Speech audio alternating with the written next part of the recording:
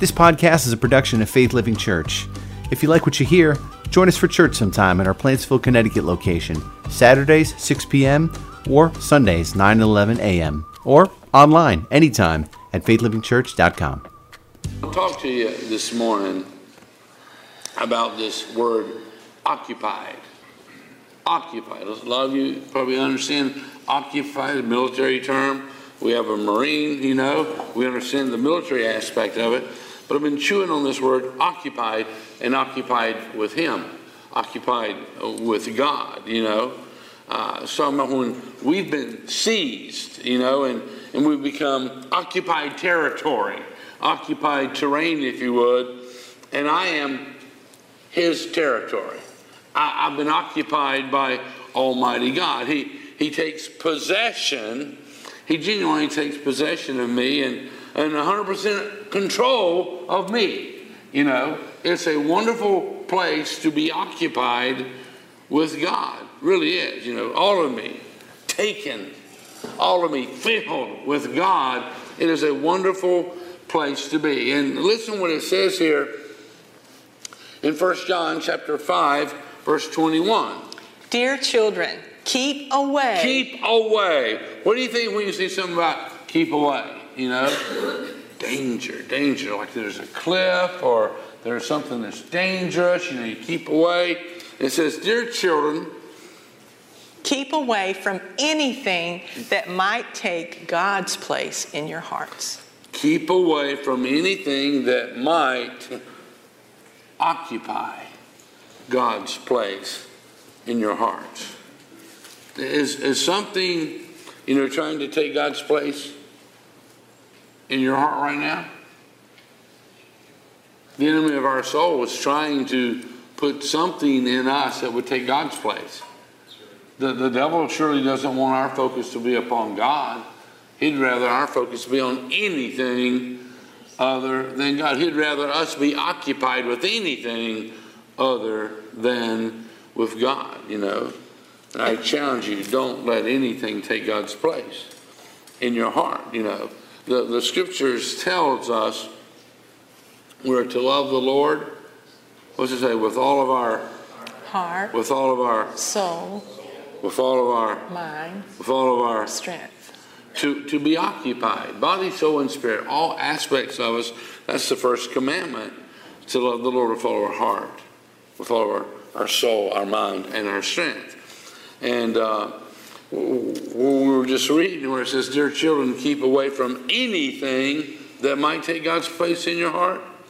I looked at that word anything. I think I probably knew what it meant, but I just wanted to look it up in a dictionary. And when I was reading, it says, keep away from anything. Anything means a thing, no matter what it is. No matter what it is, anything can take God's place in our life if you allow it to. Anything, everything, something, and just don't let any kind of a thing take God's place in your heart. Some things can become more important to you than God. And we'll always end up, on the losing end. We'll miss out. We won't be satisfied if we go that way. So does that mean 100% we need to stay away from 100% of anything? Anything that can take God's place. I'll say this way. I should stay away from anybody who would try to take your place in my life. That's and true. Just my wife. That's true. But our love for God, we should stay away from anything that would try to take God's place in our life. That's right. For sure. Well, listen what it says here in Mark. Mark chapter 12, verse 28. One of the teachers of religious law was standing there listening to the discussion. He realized that Jesus had answered well, so he asked, of all the commandments, which is the most important? How about that? Of all the commandments, which is the most important? And this question was being asked of Jesus, so we should make a note of this answer. The most important. What of all the commandments, which is the most important? In verse 29, Jesus replied, the most important commandment is this: Hear, O Israel, the Lord our God is the one and only Lord, and you must Love the Lord your God. That right there is the most important commandment, to love the Lord your God. And then, as he goes deeper into that passage, he talks about to love him with all your heart, your soul, your mind, and your strength. Love him with all that there is of you. That is the most important commandment. There is none more important than that. And if you'll study the word love in the original Greek, it'll tell you that love is only known by the action that it prompts. You know, you probably heard this statement before, but you know, you can tell somebody you love them, but talk is cheap. You got to demonstrate it. You've got to act it out. And I think that God surely did demonstrate that, and he acted it out toward us when he said he loved us. And Jesus went to the cross and he paid for our sins, and he pardoned us and he forgave us, and he's written our name in the book of life. You know, he surely has demonstrated. And when he answers our prayers and he gives us a beautiful sunrise in the morning, he's always demonstrating his love to us. So remember that love is only known by the action it prompts. And so if we say we love God, there needs to be some corresponding actions, you know, of that statement. 1 John chapter 5, verse 3, and this is in the Amplified Bible, it says, "For the true love of God is this, that we habitually keep his commandments." Habitually. What does that mean? Habitually. It's a habit. Like you do it like kind of Christmas, like once a year or something? No. Regularly. I mean, you know, it's like an addiction. You know, you habitually do this. You're grabbed a hold of it and you just can't turn loose, you know. For the true love of God is this, that we habitually keep his commandments and remain focused on his precepts. Remain focused on his precepts. We remain focused on his word. And the commands of God are not a negative thing. You know, it's just like thou shalt drive 55. Thou shalt drive, 25 on my street, or you'll get a ticket. You know, that's not a bad thing. That's giving you freedom to drive and all. And so what it says here, for the true love of God is that we habitually keep his commandments. So we have the freedom he's offered us, and we remain focused. And you understand focus? You ever use a pair of binoculars, or a camera, and you're trying to bring things clear, And he says, and we are to remain focused on his precepts and his commandments, and his precepts are not difficult to obey. Oh, what? Not difficult to obey. Now, a lot of people would lie to you and say, yeah, obeying God's word is just so difficult. No, it's not. Because he sends Holy Spirit into our life. If you want to obey God, he sends Holy Spirit into our life and gives us the ability to resist the temptations that would cause us to do otherwise. And he says, and I believe him, he says his precepts are not difficult to obey. And all you got to do is just, I need your help, Lord, to obey. And he'll give you the strength and he'll give you the help that you need. Picking up here on verse 4. For everyone born of God. And you probably heard in the term, we're seeing here where it says everyone who's born of God, you've heard the term born again. And that's in the book of John, chapter 3. It talks about being born again. Nicodemus had this discussion, and God's word tells us very clearly that we must be born again. And Nicodemus was saying, what do you mean? Go back into my mother's womb, be born the second time? And he said, no, that which is of the flesh, that which is the spirit, is the spirit. But he says, for everyone who's born again, that means that you allow Christ to come into your life, give you a brand spanking new life. For everyone, and what percentage is everyone? 100%. For everyone born of God is victorious. How do you like the idea of being victorious? Amen. Everyone who is born of God, who's born again, is victorious, and it don't stop there, and overcomes the world. And there's a lot of foolishness in this world.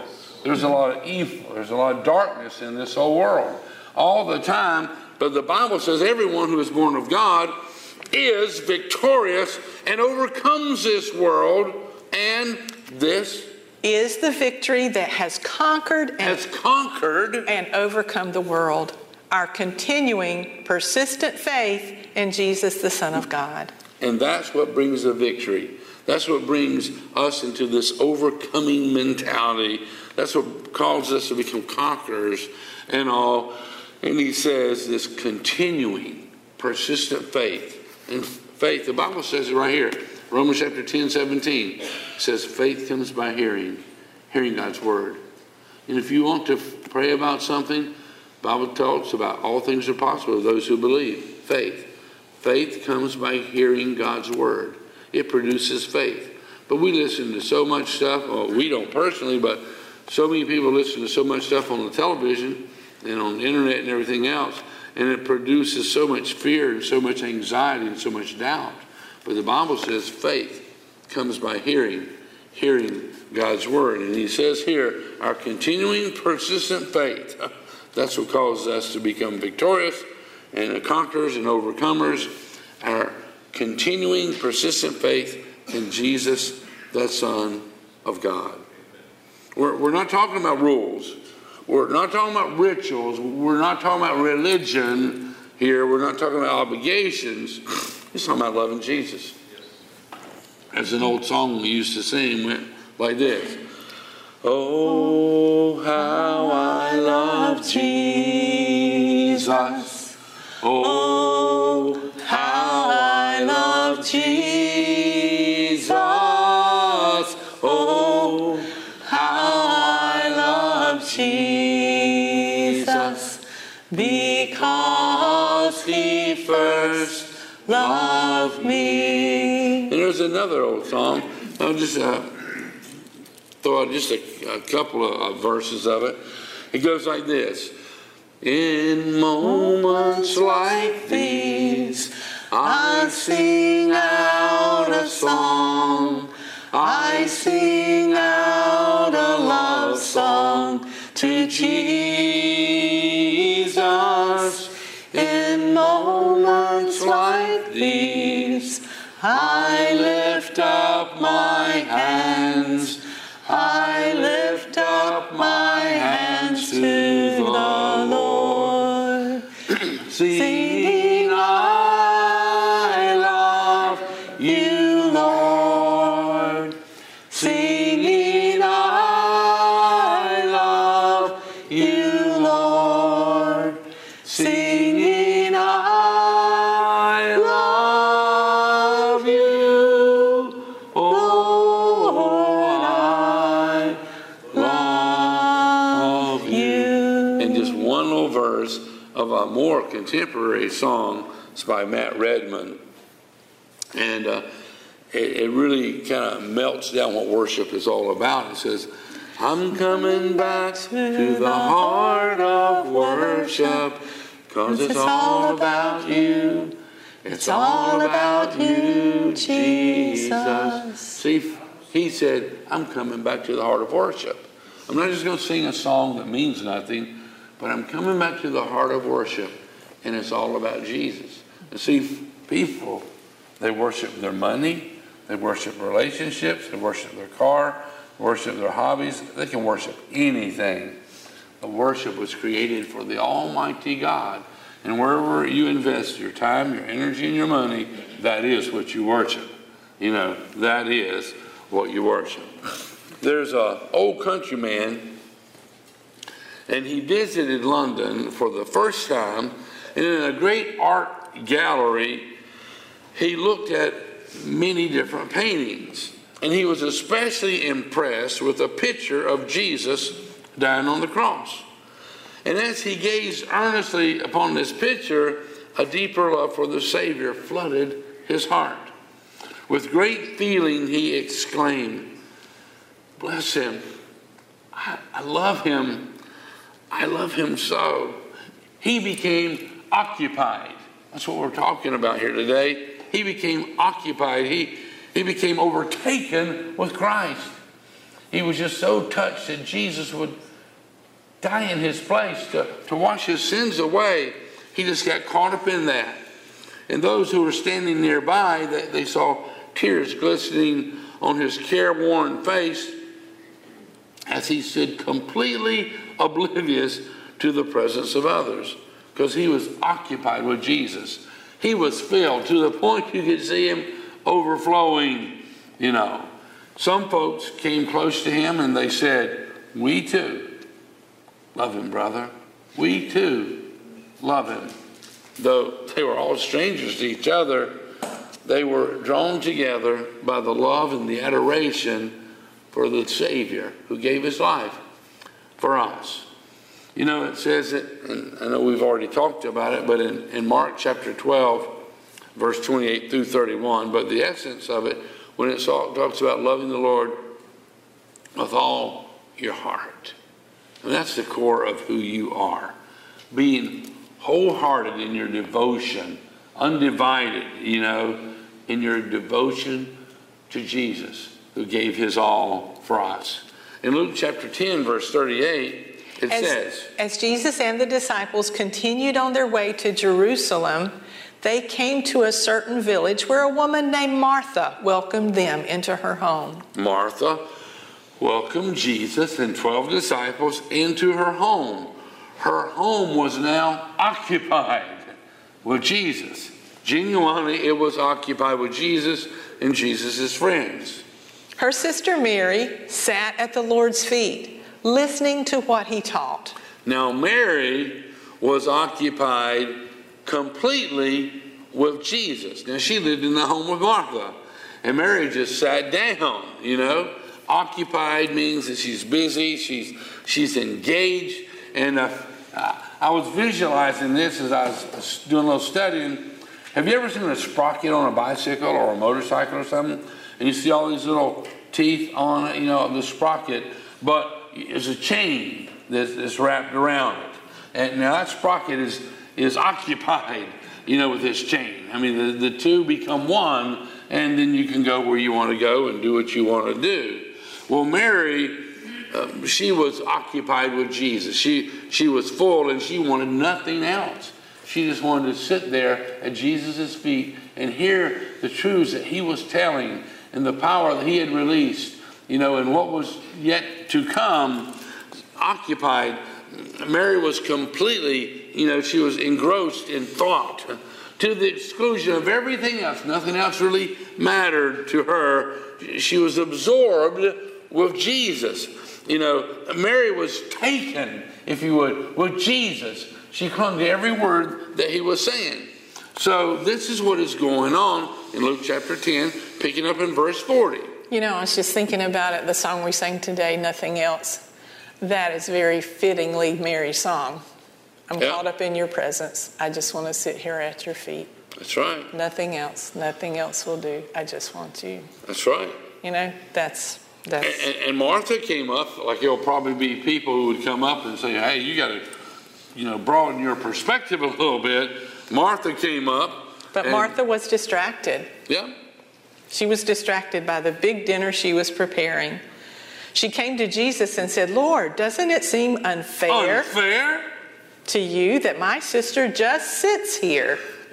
She's taken with you, Jesus. She's just sitting here at your feet listening to you talk and all, but I need some help here in the kitchen. That's what she says. While I do all the work, tell her to come and help me. Now Mary, she was captivated with Jesus, and she didn't want to think about anything else. She was clinging to every word that gave her hope, that encouraged her, that removed her fears and her anxieties and her worries. But the words of Christ was speaking the same way when we hear the words of Christ here. You know, faith comes by hearing God's word. Whether you're reading it or whether you're sitting at Jesus' feet, faith comes by hearing. And that's what Mary was doing. And Martha says, Jesus, there you go. Now, is that the way you pray? Jesus, would you make so-and-so do this and make so-and-so do this and make so-and-so do that? Is that what your prayers are like? No. That's not a good way to pray. It really isn't, you know. But that's what she was saying. You tell her, Jesus, to come and help me. But the Lord said to her, my dear Martha. Now, he loved Martha. Martha was a servant, but she was so preoccupied. My dear Martha, you are worried and upset over all these details. There is only one thing worth being concerned about. Mary has discovered it, and it will not be taken away from her. There's only one thing to be concerned about. Get your priorities right. You know, the most important thing that will make things go well for you, that will help you, that will comfort you like nothing else. And then we pick up here and read the same passage in the Message Bible, Luke chapter 10, verse 42. It says, One thing only is essential, and Mary has chosen it. It's the main course. It's the main course. Mary has chosen the main course. She's not eating a lot of little snacks and all to mess up her appetite for what's most important. One thing only is essential, and Mary has chosen it. It is the main course and won't be taken from her. Now here is a very familiar passage that many people know in Matthew chapter 6, verse 33. And it says, and Jesus is talking, seek the kingdom of God above all else. Now, it says, Jesus says, seek the kingdom of God above all. And what percentage is all? 100%. 100%. Seek the kingdom of God above all else. It's the first thing, not the last. And live righteously, and He will give you everything you need. What do you need personally right now? Think about what is it that you need, and that is true, and it's a very proper answer to my question, especially here in church and things like that. And especially what we're teaching. But what else do you genuinely need? Do you need to make a car payment or a house payment? Is somebody in your family not well and you need God's blessings and healing to flow to them? What else is it that you need? Because He says right here, Matthew 6:33, seek the kingdom of God. And when you put God first, it does change everything in your life. Seek the kingdom of God above all else and live righteously. Live right, And He, talking about Almighty God, and He will give you, what's that word? Everything. And what percentage is everything? 100%. Now the Bible says this, and you believe it or throw the thing away. My God shall supply all of your needs according to His riches and glory through Christ Jesus. And we have discovered that it's true. And we've been living according to God's word since we were teenagers. We found that God is 100% true. And He says here, seek the kingdom of God above all else and live righteously, and He will give you, what's that word? Everything you need. So don't worry about tomorrow. Oh, I'm sorry. I jumped in. No, that's okay.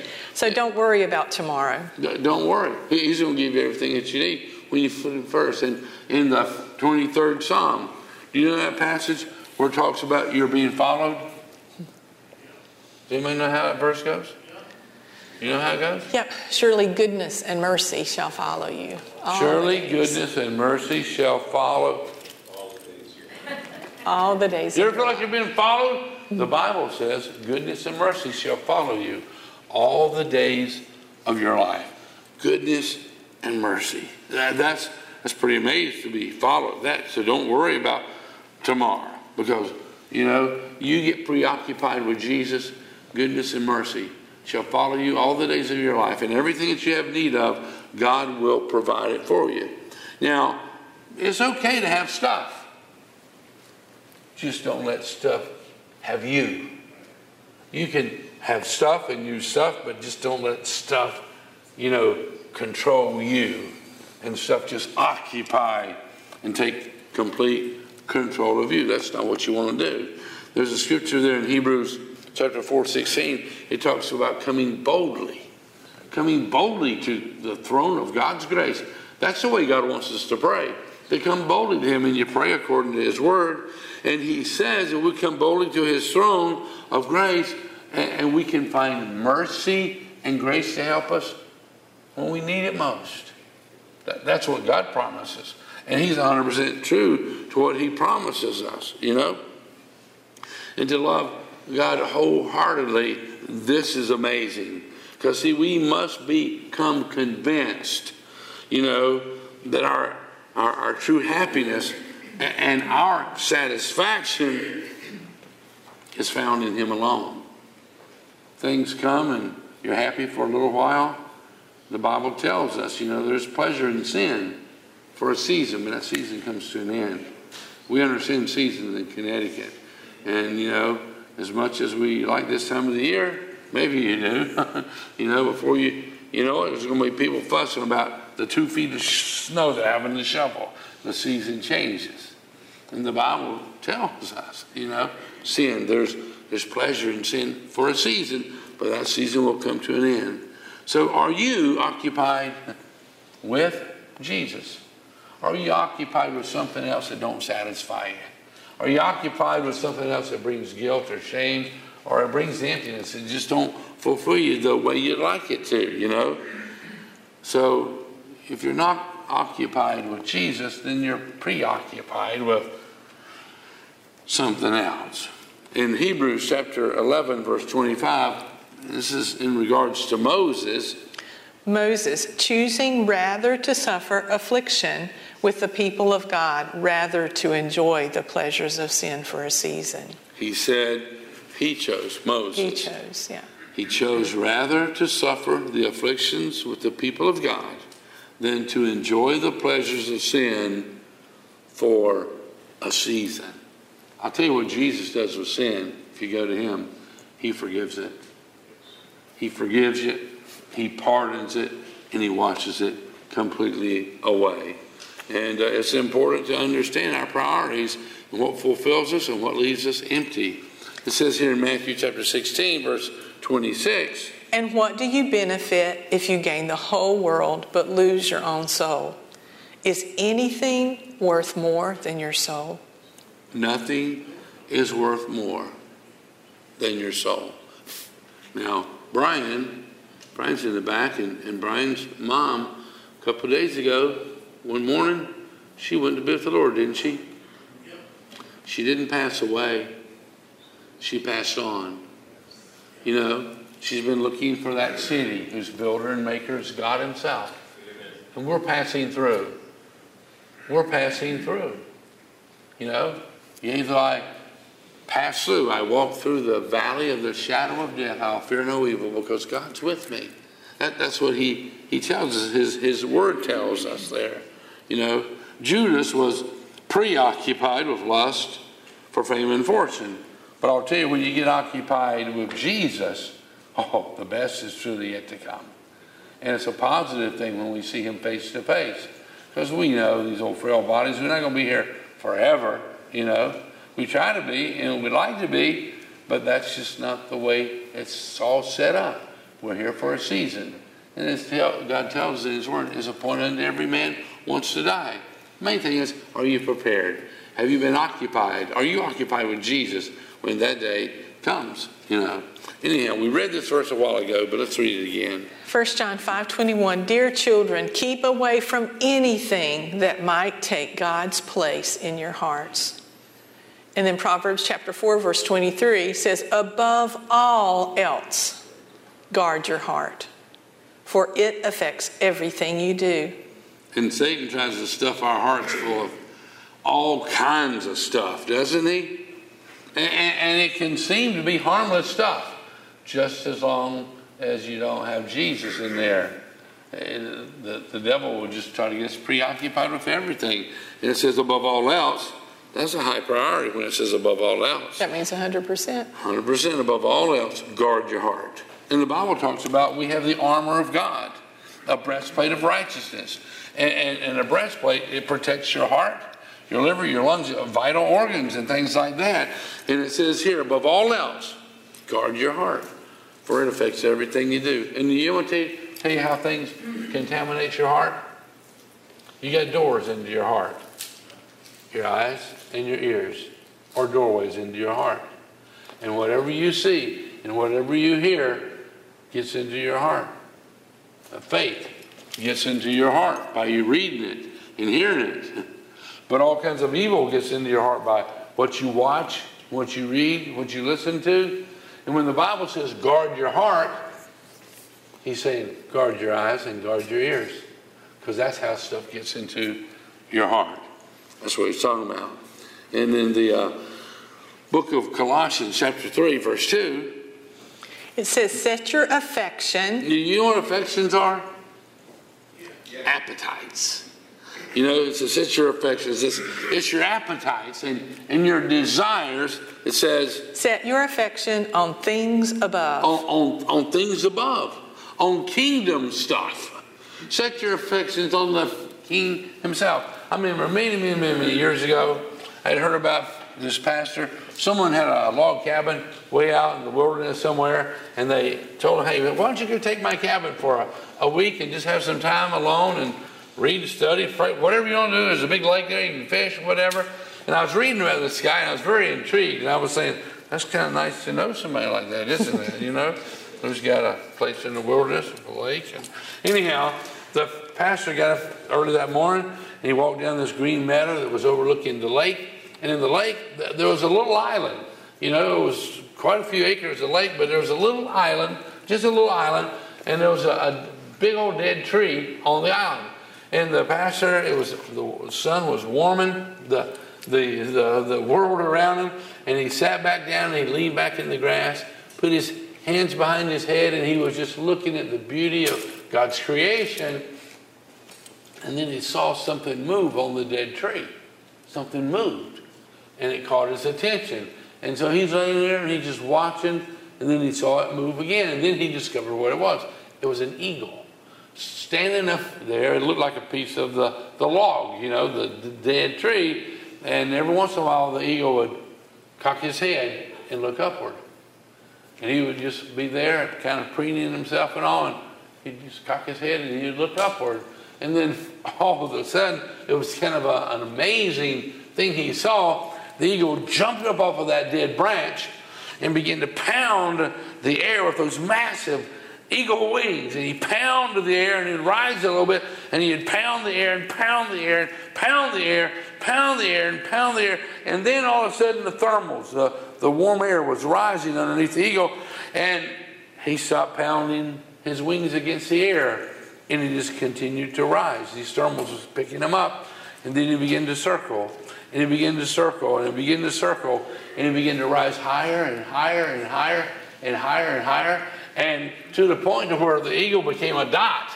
He just continued to soar higher and higher and higher. And the pastor lay there and he was just watching. And all of a sudden the eagle just completely disappeared from sight. He got so high. And eagles are amazing that they can fly so high like that. And I'm thinking about this, you know, and then I read this verse. It says in Colossians chapter 3, verse 2, it says, set your affections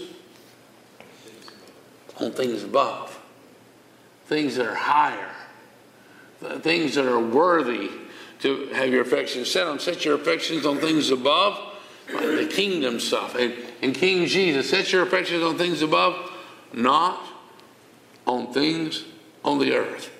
For you are dead. We're dead to our sin. And your life is hidden with Christ in God.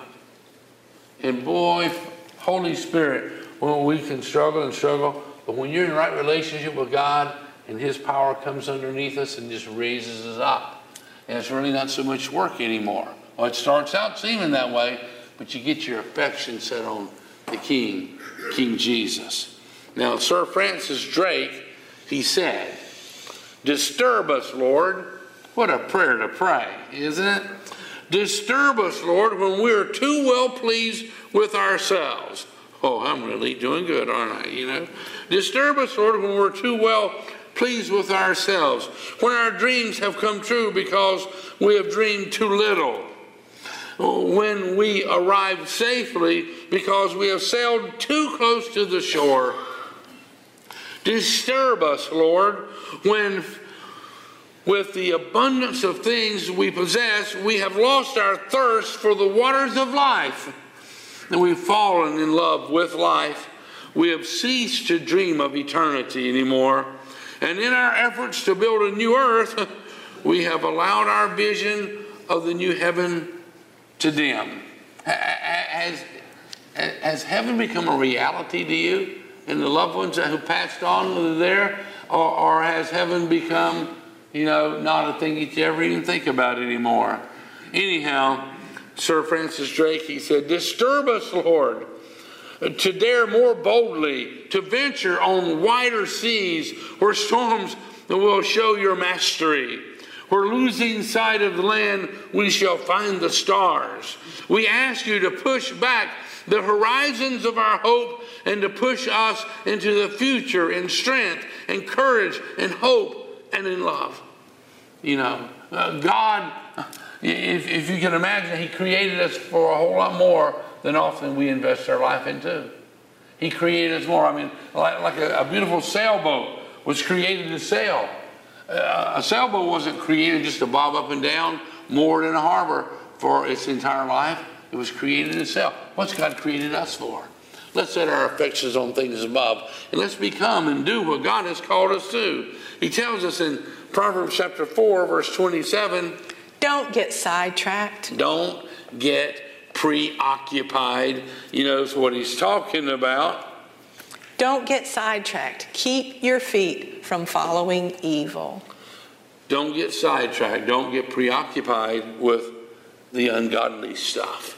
Although a lot of ungodly stuff, it seems harmless enough, but it still preoccupies us, and it steals our vision, and it steals our focus. It takes a daily alertness. It really does. And I'm talking about daily alertness to protect us from the distractions and from the dangers aimed at our heart by the enemy of our soul, the devil, And he tells us here in Revelation chapter 2, verse 4. And this is Jesus talking. But I have this complaint against you. This is what Jesus is saying to the people. You don't love me or each other as you did at first. Wow. Jesus had a complaint against his people. He says, you don't love me anymore like you used to love me. You don't love me and you don't love people. And what's the greatest commandment? To love the Lord with all your heart, your soul, your mind, and your strength. And does anyone here remember what the second commandment is? Love your neighbor. Love your neighbor as yourself. And Jesus said that was equally important. And if you'll only fulfill those two commands, all the other 10 commandments, they will automatically be taken care of. When you love your neighbor as yourself, you're not going to kill or steal or all the covet, what your neighbor has, And that's what he says. But I have this complaint against you. You don't love me or each other as you did at first. And when you read that in the King James Bible, it says you have left your first love. You have left your first love. You've forsaken your first love, which is God. You've abandoned, you've departed, you've walked away from your first love. And that's not a positive thing, Is that true of you? Have you left your first love? Have you pursued other things that really will never satisfy you, Is your heart preoccupied with something other than God? Even if it seems harmless, have you become preoccupied with more than your first love? And anyhow, verse 5 goes on to say, look how far you have fallen from your first love. Look how far you have fallen. Has your well of devotion to God run dry? Are you empty, Through just the busyness of life? You left your first love? You put Him first, and, it's the best thing you can possibly do. It really is.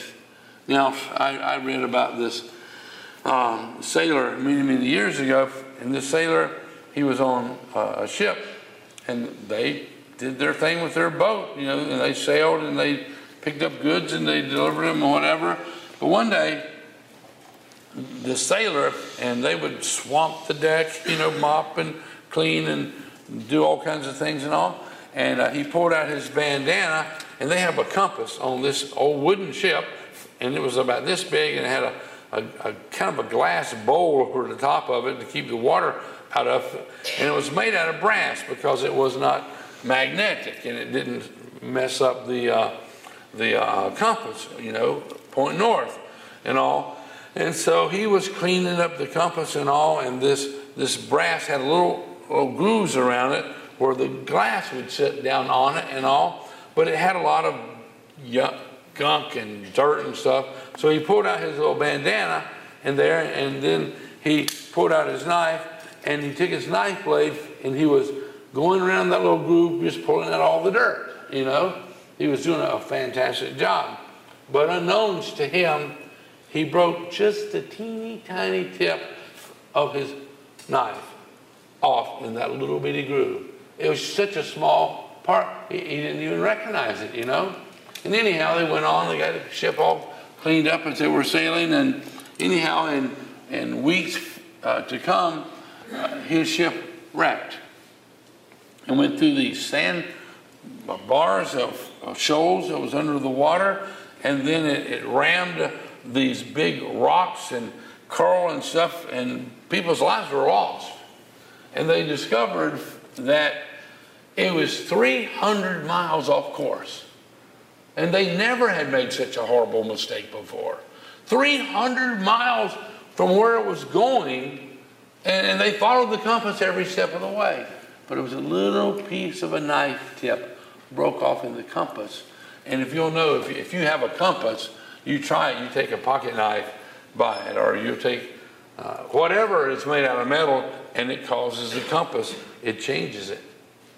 So do we have something in our life, kind of like that distracts and sets us on the wrong course? Is there something in your life that's causing you not to hit the goal that you're really looking for, What throws you off course? What in your life right now is throwing you off course? Think about that, And then it tells us here in Deuteronomy chapter 10, verse 12. And now, Israel, what does the Lord your God require of you? He requires you to fear him. And I don't know if you understand the fear of God, but it says it in the Bible, the fear of the Lord is to hate evil, because evil separates you from God. And that's what he's talking about here. He requires you to fear him. And it's not being scared of God, but just to hate evil, just like you would hate a rattlesnake. What was it? How many weeks ago was it? I took the dog for a walk around behind their house. 3 weeks ago. 3 weeks ago, I took my dog around the back out there, and it was raining cats and dogs and all, and they were coming back down toward the house, and our dog is old, and he's got what they call old dog syndrome, and so I'm just kind of, really taking care of him, and he's going down there. There's a big old copperhead laying. I've never seen a copperhead laying with his mouth wide open. I've seen, those snakes down south, cottonmouth moccasins do that, but it was laying there, and he was getting ready to bite whatever came near him. Well, he died of lead poisoning, that snake did. He really did, We heard a gunshot in the house. We're like, what's happening out there? Hey, well, we live in the country, and things like that happen sometimes. Anyhow, it says here, and now, Israel, what does the Lord require of you? He requires you to fear him. Which means to hate evil, because evil will separate you from God. Like you hate a snake because it can separate you from life. You know what I'm saying? He requires you to fear him, to live according to his will, to love and worship him with all. With all, that's 100%. All your heart and soul. And you must always, that's 100% of the time, obey the Lord's commands and decrees that I am giving you today for your own good. Why has he given us his commands? For our good. For our own good. That's the reason we have speed limits and laws out there, that we're to live by for our own good. And God has given us his word, for our own good, and to be occupied with Jesus is for our own good. And he says here in Mark chapter 12, verse 31. It's continuing from before. Love the Lord your God with all your heart, all your soul, all your mind, and all your strength. No rivals. No rivals. Don't let there be any rivals when it comes to loving God. That's the first command, to love the Lord with all your heart, your soul, your mind, and your strength. No rivals. That's number one. And then we know what the second command is? Love your neighbor as yourself. To love your neighbor as yourself. Well, listen to what it says here in Psalms 42, verse 1. As the deer panteth after the water brooks, so panteth. Panteth, so longeth, so thirsteth, My soul after thee, O God. My soul thirsteth for God, for the living God. See, there's no issue in life that's more critical than loving Jesus. That's number one. That's top priority. And see, we're just going to get maybe another scripture here. 2 Corinthians chapter 5, verse 14. Whatever we do, it is because Christ's love controls us. Does Christ's love control you? Or is anger or resentment or bitterness? He says here, whatever we do, it is because Christ's love controls us. Since we believe that Christ died for everyone, we also believe that we have all died to the old life. To that old sinful life. That old life that we used to live. He died for everyone so that those who receive his new life will no longer live to please themselves. Instead, they will live to please Christ, who died and was raised for them. Do we live our life to please Christ? Think about that, How do we live our lives? Listen here to Psalms 27, verse 4. The one thing I ask of the Lord, the thing I seek most. This is what the psalmist is saying. Is to live in the house of the Lord all the days of my life. To live in the presence of God while you're still here on earth all the days of my life. Delighting in the Lord's perfections, meditating in his temple. He will conceal me there when troubles come. Isn't that awesome and encouraging? I love that verse. That God, when we put him first, he will conceal us in his presence when trouble comes our way. He will conceal us when troubles come. I was just thinking about it. And in the 45 years that we've been married, God has been faithful to that. He has concealed us when troubles come. Don't mean we haven't had troubles come into our life. No. But he has concealed us and he's protected us and he's helped us. Even just like that little situation with the copperhead. Yeah. Really has. And he goes on to say, he will conceal me there when troubles come. He will hide me in his sanctuary. In his presence. And it's not just in a building, but you can live in the presence of God when you're hiking up a mountain or wherever you might happen to be. He will place me. This is one of my favorite pieces of this particular verse here. He will place me out of reach on a high rock. And I visualize this, that God will place me out of reach up on a high rock. And the wolves and the coyotes are coming and nipping, but I'm safe and secure up on that high rock, out of their reach. And that's what that passage is saying. He'll conceal me there when troubles come, and he'll hide me in his presence, his sanctuary, and will place me out of reach on a high rock. Then I will hold my head high above my enemies who surround me. Wow, because I'm occupied with God. When you're occupied with God, you have an advantage. You genuinely do. Do you remember when you fell in love with a significant other in your life? Something changed, and something within caused you maybe to bring flowers, and you didn't normally bring flowers to people, but something changed you. And I know in our life, I was working, saving money to get married and go to Bible school, and I would call up Susan, and you had to put coins in the machines back in them days, and you had to have pockets full of coins and all. And I'd call her on the weekend there, and we would chat on some issues that we might needed to chat about, and then we didn't know what to say. you know? So I would just listen to her, listening to me, listening to her. But it was very comforting just knowing she was there and her knowing that I was there. But our love for each other changed us, and we acted kind of weird and strange, I suppose. And just so you know, we were virgins when we got married. I want to clarify that. I've told people that and said, that's not possible. I said, oh, yes, it is. And it attracts the blessings of Almighty God. And if you aren't in that case, God will forgive you, and He'll give you a whole brand new start. That's what He will do. You know. Yeah, but when you love somebody, you know, it causes you to change. You're more interested in your figure and things, you know, like that maybe. And you might change your language, or you might adjust your priorities, you know, set a new agenda. Well, the same is true in our relationship with God, because His love, it compels us to change. God's love compels us to change, compels us to listen to Him and discover what He's saying to us. And our love for God and His love for us, it compels us to act different than we have in the past. And when you're occupied with God, it just changes us. And we become more and more like Jesus. And that's a good place to be. It genuinely is. Let's look here at Ephesians chapter 5, verse 2. Live a life filled with love for others. Live a life filled.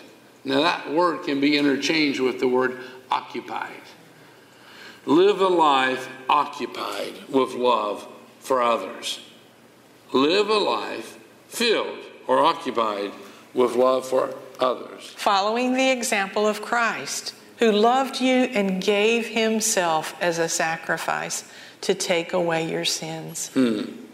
Now, when we started Faith Living Church, you know, these little values that we have, you know, relationships and transformation, you know, relevance and all, they're kind of hard to read and understand. But what we used to live by, and I think it's time to make it, to clarify it a little bit, the two commands that God gives us is to love Him with all of our heart, our soul, our mind, and our strength. And then number 2 is what? Love people. Love your neighbor as yourself. It can really be summed up in 4 words. Love God, love people. Because if you love, you are going to serve. You're exactly right. You know, to love and to serve God, it looks like this. To love and serve God looks like this. And then to love and serve others looks like this. Because loving God, you're reaching out toward Him, and loving others, you're reaching out toward them. What does that look like? A cross. It's a cross. It reminds us. It reminds us of the cross of Christ. And I've been crucified with Christ. And that just means we discipline ourselves. You know, that's what it's talking about. To be crucified, to discipline ourselves, to put God first in everything that you do, and to put others, and you love other people. And you don't have to even know those people. You just reach out and you just help someone, you know, because they needed help at that moment. Anyhow, yeah, that's about as far as we're going to go today, but I challenge you to become occupied with God. And as we're occupied with Him and we're learning His Word, we'll become occupied with His will. We'll genuinely care about people, you know. And a lot of you, your lives, your careers, whether your career is in medicine or all kinds of things that we do, we serve other people. We care about other people and all. And that's a priority. So I would challenge you, we'll read this last verse and then we're going to pray. It says, 1 Corinthians 14:1, it says, let love be your highest goal. To love God and love others. Let that be your highest goal. It's good for you. You know, it does good in your life. And you become more like Christ and you'll be satisfied. When you love God and you put Him first, and then you love the people that He brings into your life. So I'd like right now, if you would reaffirm your faith in Christ with me as I reaffirm my faith in him. And those who are watching online or you're here, would you reaffirm your faith? And you say, well, I've never really had faith before. Maybe declare your faith for the very first time. So I would ask you to pray. Pray out loud with me right now. Heavenly Father. Heavenly Father, I believe that you love me. I believe that you love me. That's why you sent your son Jesus. That's why you sent your son Jesus. And he died in my place. And he died in my place. He paid for my sins. He paid for my sins. And then he rose from the dead. And then he rose from the dead. And he's knocking at the door of my heart. And he's knocking at the door of my heart. And I open wide that door. And I open wide that door. And I welcome Jesus into my life. And I welcome Jesus into my life. As my Savior. As my Savior. As my Lord. As my Lord. As my King. As my King. And as my friend. And as my friend. In Jesus' name. In Jesus' name. Amen. Amen. And amen.